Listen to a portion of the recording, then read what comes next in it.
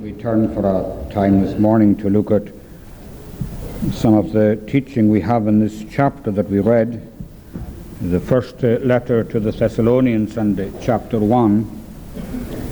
And I want to pick out certain key thoughts that run through the chapter. I suppose the great turning point is verse 9, in the end of that verse there, where the apostle tells the church in Thessalonica that they had turned from idols to serve the living and true God. Now, the background to the church in Thessalonica is recorded for us in chapter 17 in the book of Acts. And there Luke gives us a short summary of the way in which the gospel came to this particular area. And as was often the case in the scattering of the seed of the gospel, some came to saving faith in Christ, and others caused, I suppose, what we would describe as a mini riot against the Word of God.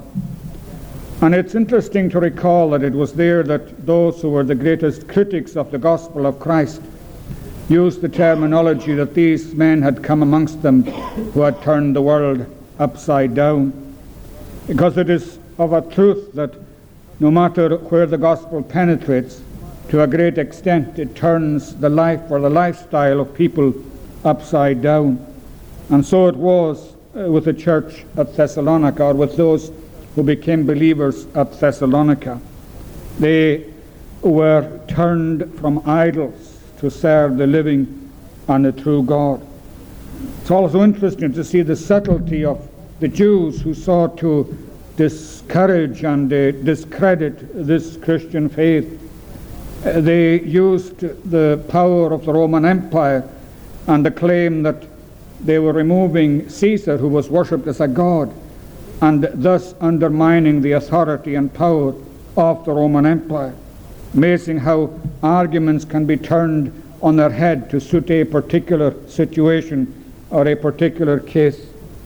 And yet it was through the power of the Holy Spirit that the apostles Paul and Silvanus and Timothy came to proclaim the Word of God in that place. And it's with great and fond remembrance that the apostle speaks and writes to these brethren in Christ. It's a wonderful thing to have that sort of mindset where we can recall, and where Paul, and we'll use that almost as a heading today, Paul's recollections, where Paul recalls for these people the bond, the affection, the love, and the way in which God's Spirit worked amongst them, and how when the power of the Holy Spirit comes to possess people and to possess people individually and collectively, it creates that bond, that unity, that oneness, that harmony that should be so much part and parcel of the Church of God on earth. And that to a great extent is the key theme that runs through this, the manner in which he has this great concern for them. In many ways it's similar to the manner in which he writes to the church at Philippi, because there you see was a church that was also very dear to the heart of the apostle. It was a church that he loved and has little criticism of it. One or two references, but that is basically all. And here you see is something similar. It is a letter that tells something of their character, something of their response and their reception to this gospel. And it's a letter that ought to, in some ways, I suppose, make us want to see such a power and such a spirit ruling and reigning within the church of Christ. Well, let's for a little this morning look at something of what Paul teaches to you and to me, because there is always a purpose in the manner in which God's Word is written. It's written for our instruction, and it's written for our learning. The problem so often is that you and I are unwilling to take to heart, to take at a personal level what God's Word teaches. We ever put it to others. Often people will say, they. I sometimes pause and say to myself, when I find myself saying it, what about me? And perhaps we would learn something of our own limitations and our own failings if we took more to heart what God's Word has to say to us. And as we do so, through the power of the Holy Spirit applying it, our lives becoming more fruitful, our lives becoming more meaningful, becoming more purposeful in the service of Christ. Well, he begins, as is so often the case, with this great salutation to the brethren at Thessalonica and to the church of the Thessalonians, which is in God the Father and in the Lord Jesus Christ. You see where he places the church within the very bosom of the Godhead. He places it in that special place, that particular spot that belongs and is the privilege of the people of God. And again, you see, when we begin to reflect on these things, how often perhaps we read these introductory remarks in the letters to the apostles and don't stop to think about how significant they are. How often we do not stop. We want to perhaps read on into the main text, as it were. And yet here is a statement that reminds these brethren that he loves in the Lord, that it is so because they are the church of God the Father and in the Lord Jesus Christ. And he goes on from that and says to them, grace and peace be unto you. Grace be unto you and peace.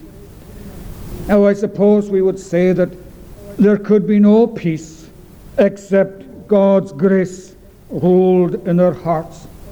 You might remember how someone described grace using the initials G-R-A-C-E, God's riches at Christ's expense. God's riches at Christ's expense. And you see, it is because of the richness of our God that we know something of this peace ruling and reigning in our lives through what God in Christ has done for us. It is through that you and I will be privileged, if we're spared tomorrow, to sit at the Lord's table and there sit with the people of God in that oneness, in that unity that should be part and parcel of the church of God on earth.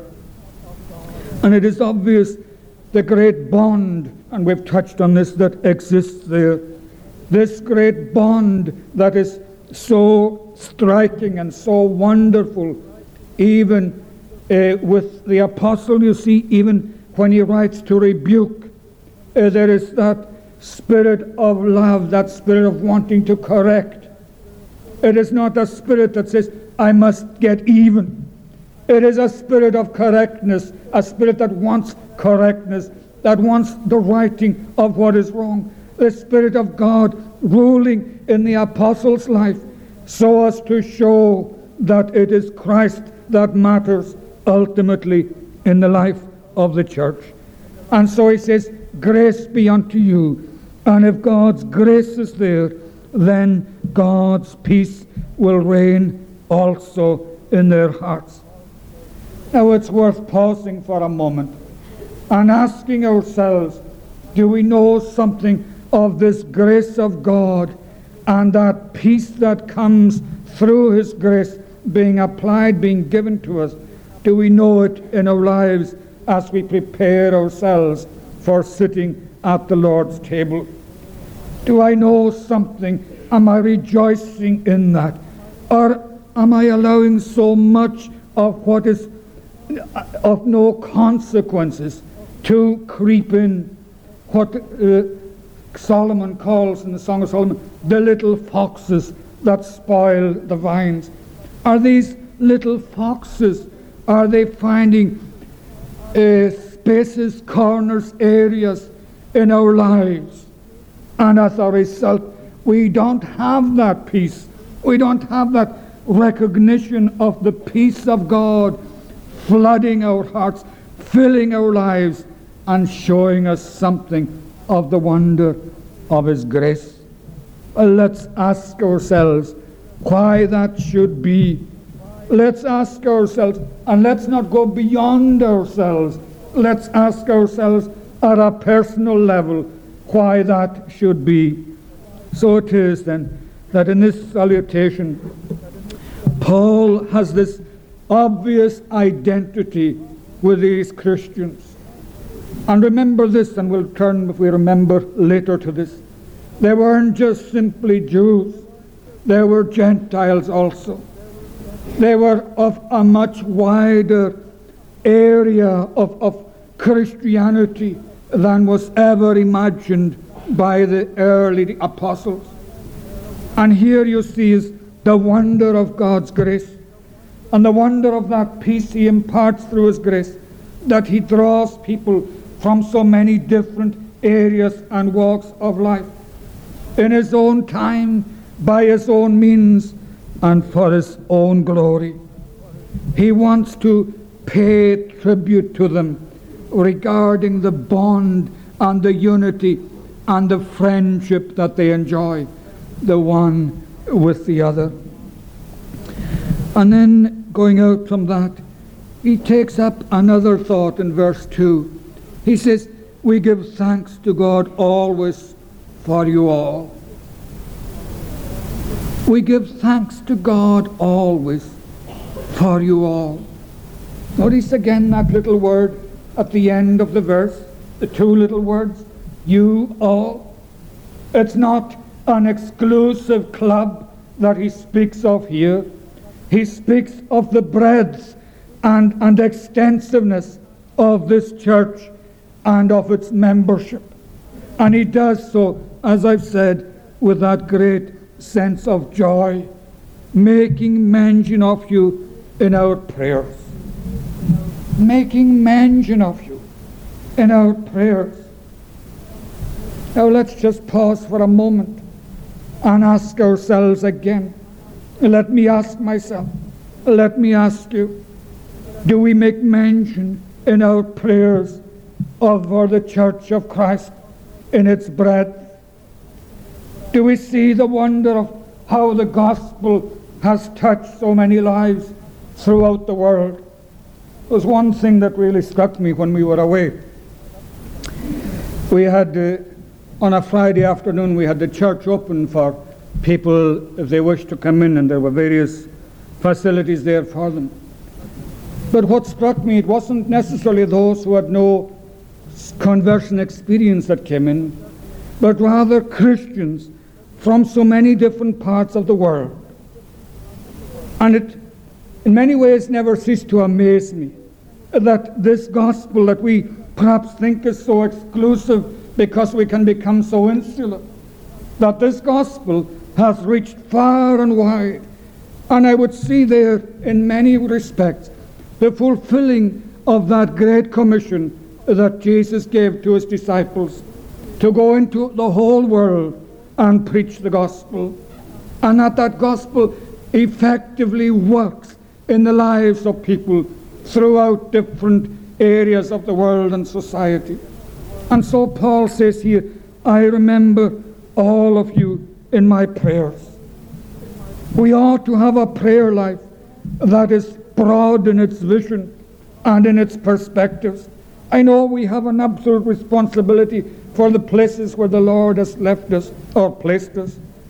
But we must extend beyond that. And we must have this word that it goes out in fullness and in power. And so he says, I make mention of you in our prayers. Are we making mention in our prayers of the Church of Christ? And then he turns, as it were, to recalling so many different things about this church. And I want for a time to deal with that in the remainder of our service. Right from verse 3 down to verse 9, he's in reflective mode. You know, sometimes when you sit and meditate, when you sit and think, you begin to recall certain events, certain things. You recall spiritual blessings that you have enjoyed in times past, and how that sometimes opens up avenues in our minds to reflect on what God has done for us, and how He has used and blessed His word in our lives. And it is so that Paul here comes into that kind of reflective mode. And he says there in verse 3, I remember without ceasing your work of faith. Now remember, it is work of faith. Now the great discovery, of course, that Saul of Tarsus made was that it wasn't justification by works.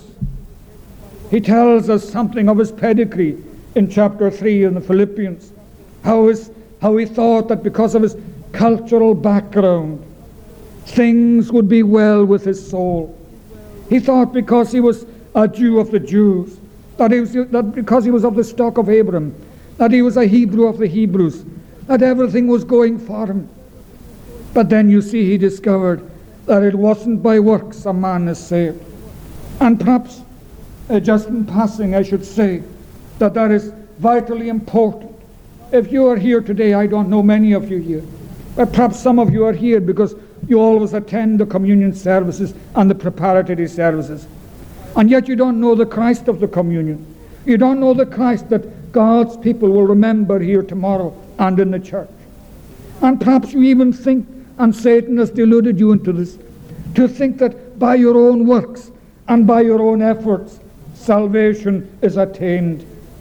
Well, you see what Paul says here, remembering without ceasing your work of faith. And all of us need to remember that it is not piling up self-righteous piety points that gains spiritual growth, but it is working by faith believing in Him, believing that He is our sufficiency, that He is our strength. Here is active faith. Active faith. Has my faith, your faith, become in some respects inactive? We lost, as it were, the bite for service in the kingdom of Christ at all the different levels at which many of us were. And are we just living, as it were, our lives as Christians on the periphery? We've lost this vision of work and faith, because faith without work is dead. And we need to grasp again this vision that Paul recalls that these Christians in Thessalonica had. And then he says, as he looks at them, he says, I recall your labor of love. Your labor of love. Now we certain things, and you say, well, it's a labor of love. It's just something that person likes doing. There is no perhaps monetary reward in it. It's a labor of love. But that is not what Paul speaks of as he reflects on the church in Corinth. This word labor in its original form has a different meaning to what we would suggest, what we would think it has. This labor of love speaks of really hard work. Now it's really hard work in the service and in the kingdom of Christ. Your labor, your hard work of love. Love for the Master.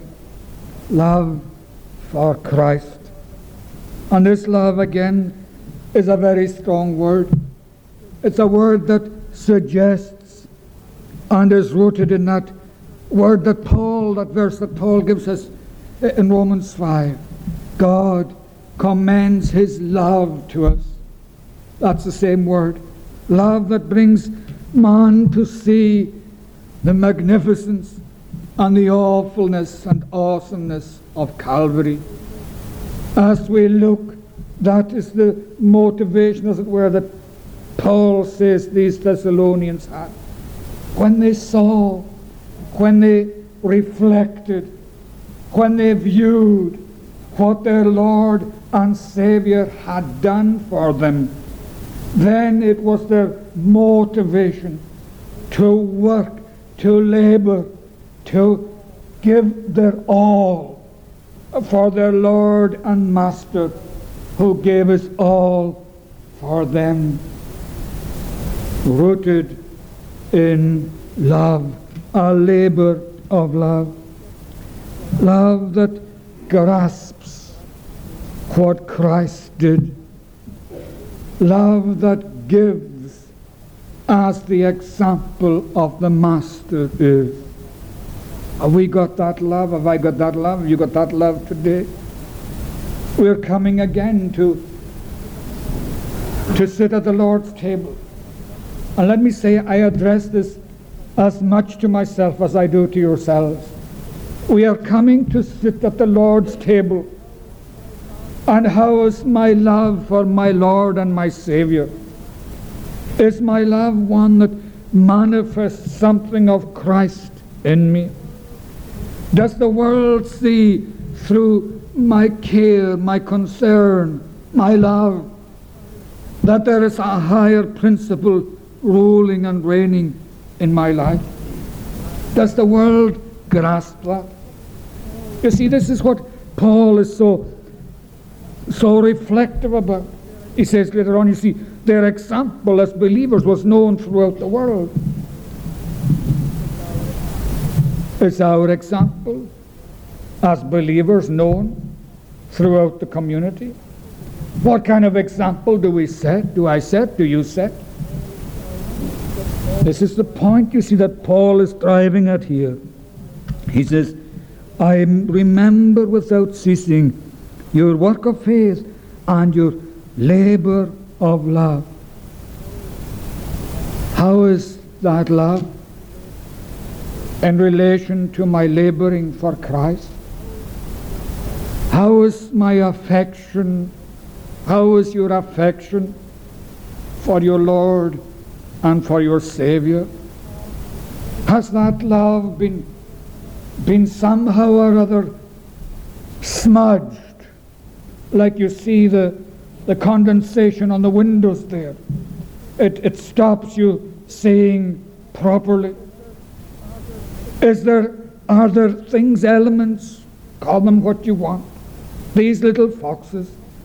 Are they placing obstacles in my life and in your life in relation to this area of loving our Lord and working in service for Him? And then he says, as he reflects, not only your labor of love, but your patience of hope. Not, as it were, a passive patience. Context implies that it was an enduring patience, one that is grasped because of the situation in which these Thessalonians found themselves. It is that which continues faithfully as disciples. And again he comes back to the basis of that. He says it is in our Lord Jesus Christ, in the sight of God and our Father. And then he goes on to reflect on that wonderful, wonderful doctrine that we have in verse 4, your election of God. Now it's interesting to reflect that in the Old Testament, the whole picture of election was one that was national. Election, I have chosen Israel as a people to for myself. And yet when the apostle comes and in the teaching of our Lord, this picture of election becomes much more personal. It becomes much more personal. Now I would want to say this, that election is a doctrine that cannot be understood by the non-Christian. The non-Christian will use it frequently as a means of excuse for not committing himself or herself to Christ. But you who are in Christ, we who are in Christ, We who will sit at the Lord's table tomorrow, we claim this great doctrine as being ours at a personal level, that I am elect of God. Is that not a comfort? Perhaps you feel that sometimes the preaching is hard and harsh and uncompromising. Well, sometimes it has to be so, to both speaker and hearer. But here you see there's something else that brings us into that wonderful closeness and intimacy of relationship that exists between God and His people. That you as a Christian today are elect of God. And that ought to comfort and strengthen us on this journey of life. To know that I am and that you are elect of God. And it's a theme that the apostle takes up on many different occasions. And this election, you see, has its roots away back in eternity. And before ever the world was, before the mountains were brought forth, He has elected from all eternity some to everlasting life. And it's a wonderful thought today that those who are the Lord's here, you were ever in His plan of election, and none could alter that plan. You look at elections at a human level, at a natural level, and so many different things can alter situations. A manifesto is brought out, a plan, a program, and sometimes it has to be adjusted. And there's the uncertainty of being elected to office. But there's nothing like that when we look at this. It is so completely different, because it is of God. And that's what He says, your election of God. And not in the eternity when the Son enjoyed the glory He had with the Father before the world was. There was this election of God. And there was that election for every single person from Adam down to the very last person that ever will live. And amongst all of that mass of people, there were those who were elect of God. And that is your privilege, and that is my privilege today, that we are elect of God. But notice the term he uses also when he speaks of the elect of God. Brethren, beloved. Brethren, beloved. Can we use that term in relation to our brethren, our brothers and sisters in Christ? Beloved. Can I, can you, can we use that term? Brethren, beloved. Term that speaks of that intimacy of relationship. That term that was spoken of and arose in a sense out of the writings of the apostles. It was a term, brethren or brothers, one that identified, one that manifested the bond, the unity that held the Christians together.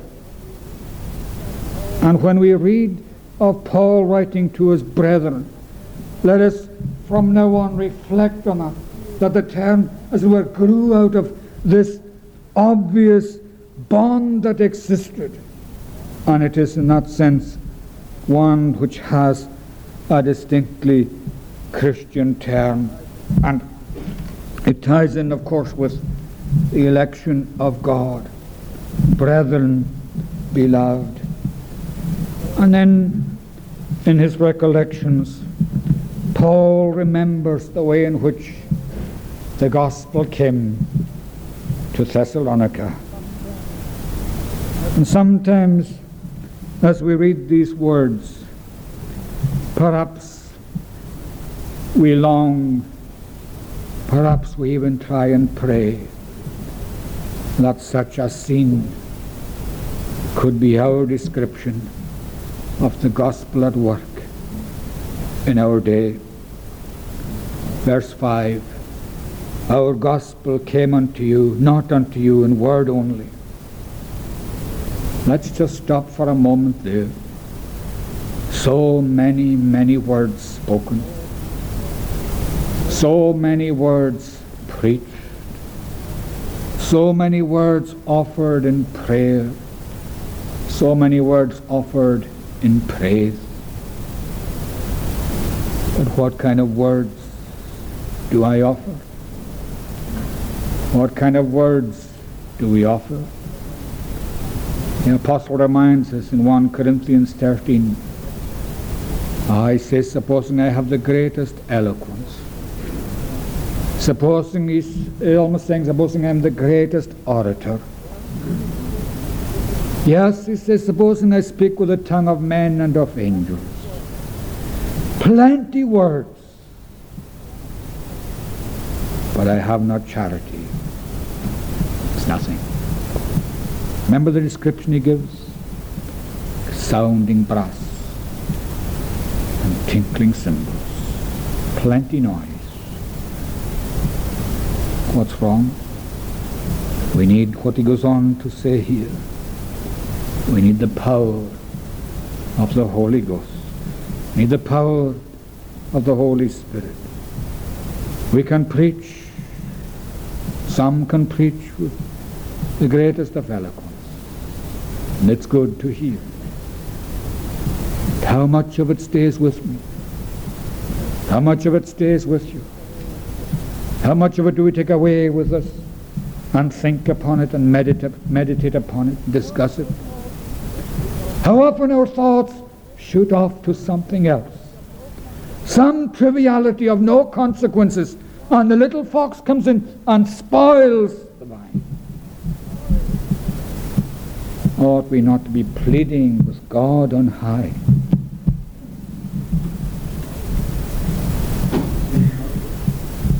That the power of the Holy Spirit would come upon us. And then he reflects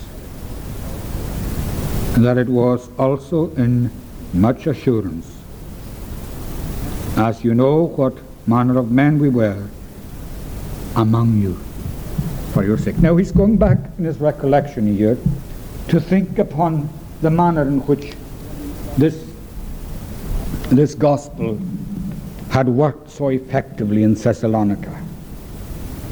And he was saying, you as a people who responded to it, you were willing to stay with it, even through the difficulties, through the persecution, through the hostility that was raised against you. He says, as we would use a common expression, you hung in there. And he says, I recall that. And then he says, and he doesn't exalt himself when we come to verse 6. He recalls, you became followers of us.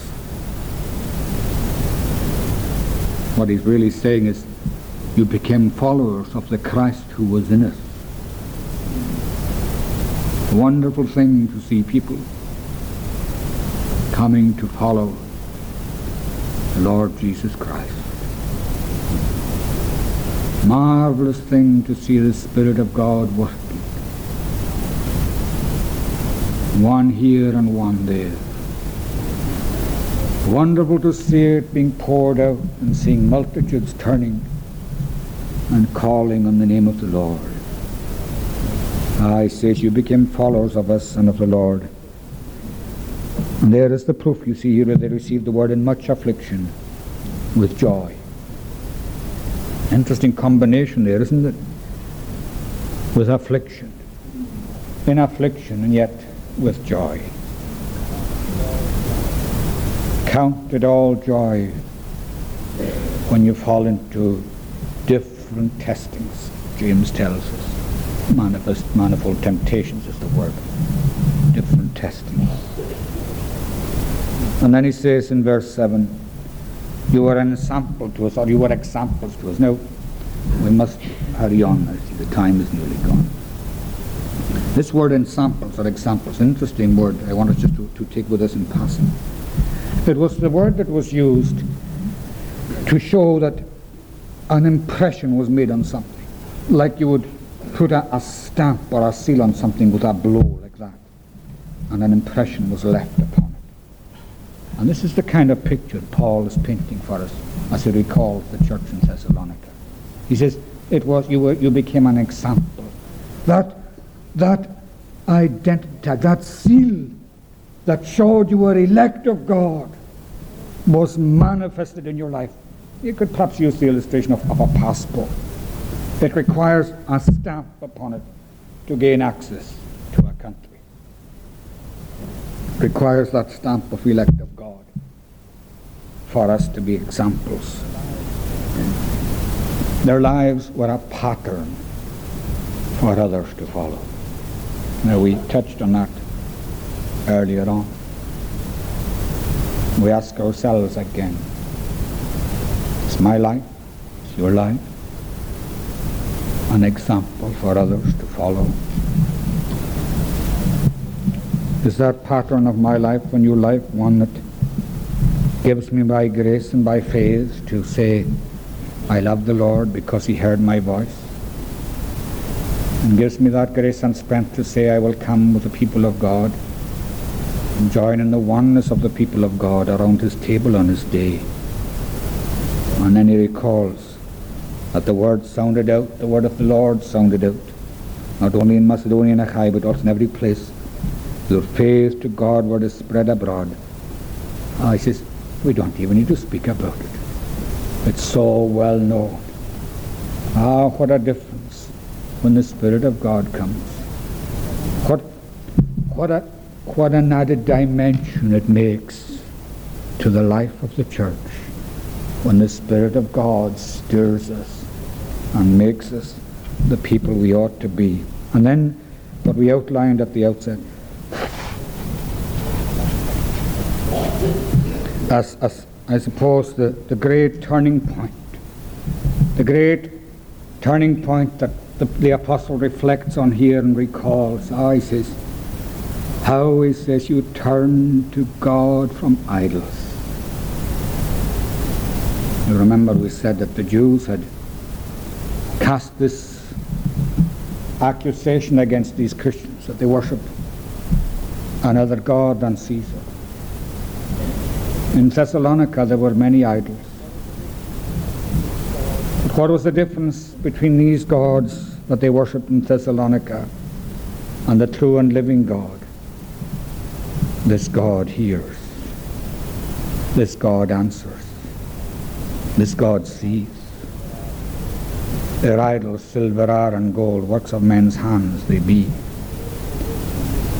And there was this great awakening within their own beings. And he says the gospel, this word, he says it sounded out. It was like a trumpet. And he says the word of the Lord was with power.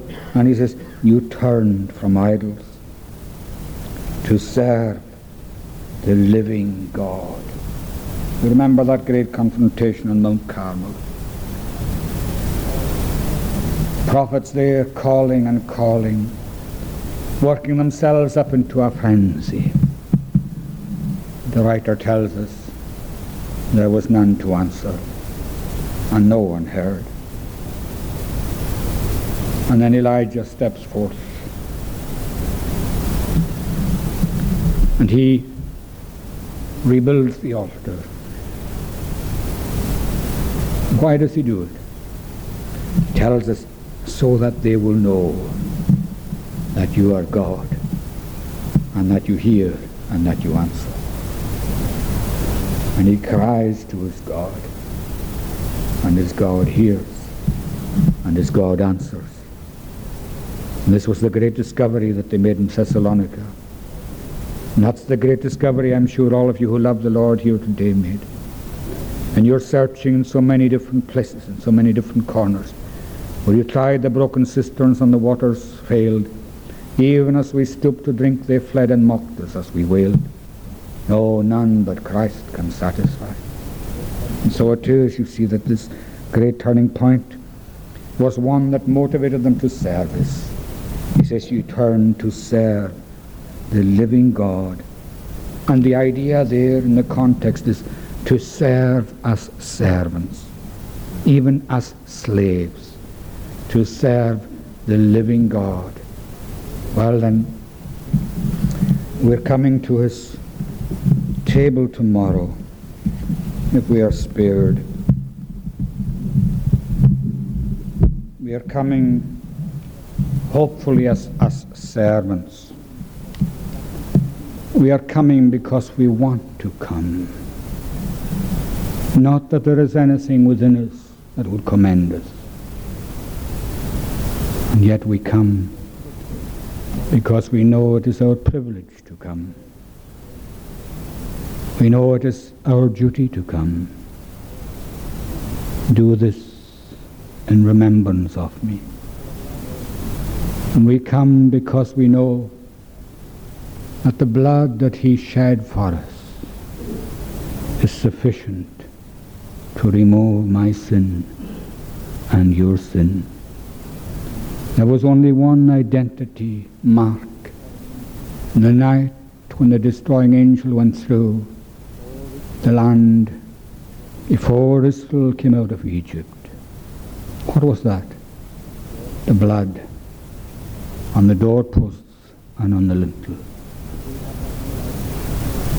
And if we have that blood, perhaps its effectiveness and its power by our reckoning has faded or diminished. But the blood, the hymn writer tells us, will never lose its power. Let us come then, and let us fill our day not with that which would distract us from the preciousness of remembering the death of our Lord, but let us fill our day in reflective mode as the apostle reflected on the great events of Thessalonica. We could reflect on the great events that changed our lives, that made us a new creation in Christ, that made us see something of his beauty, something of his wonder. And when we look on that, we want to come in submissiveness and as servants to call upon his name, to pay our vows before his people. Perhaps you feel that you are so unsuited and so unfitted. Perhaps you never sat at the Lord's table and you think yourself so unsuited and unfitted. Well, I suppose that you could ask many Christians in here today and they would tell you the same. We will never be ready or suited or fitted in a sense. But we are nevertheless told, we are commanded to come and sit at his table. And when we reflect on all he has done for us, in the awfulness and splendor of Calvary, surely it is little enough for you and for me to want to be with his people at his table. And he goes on from that and we're finished.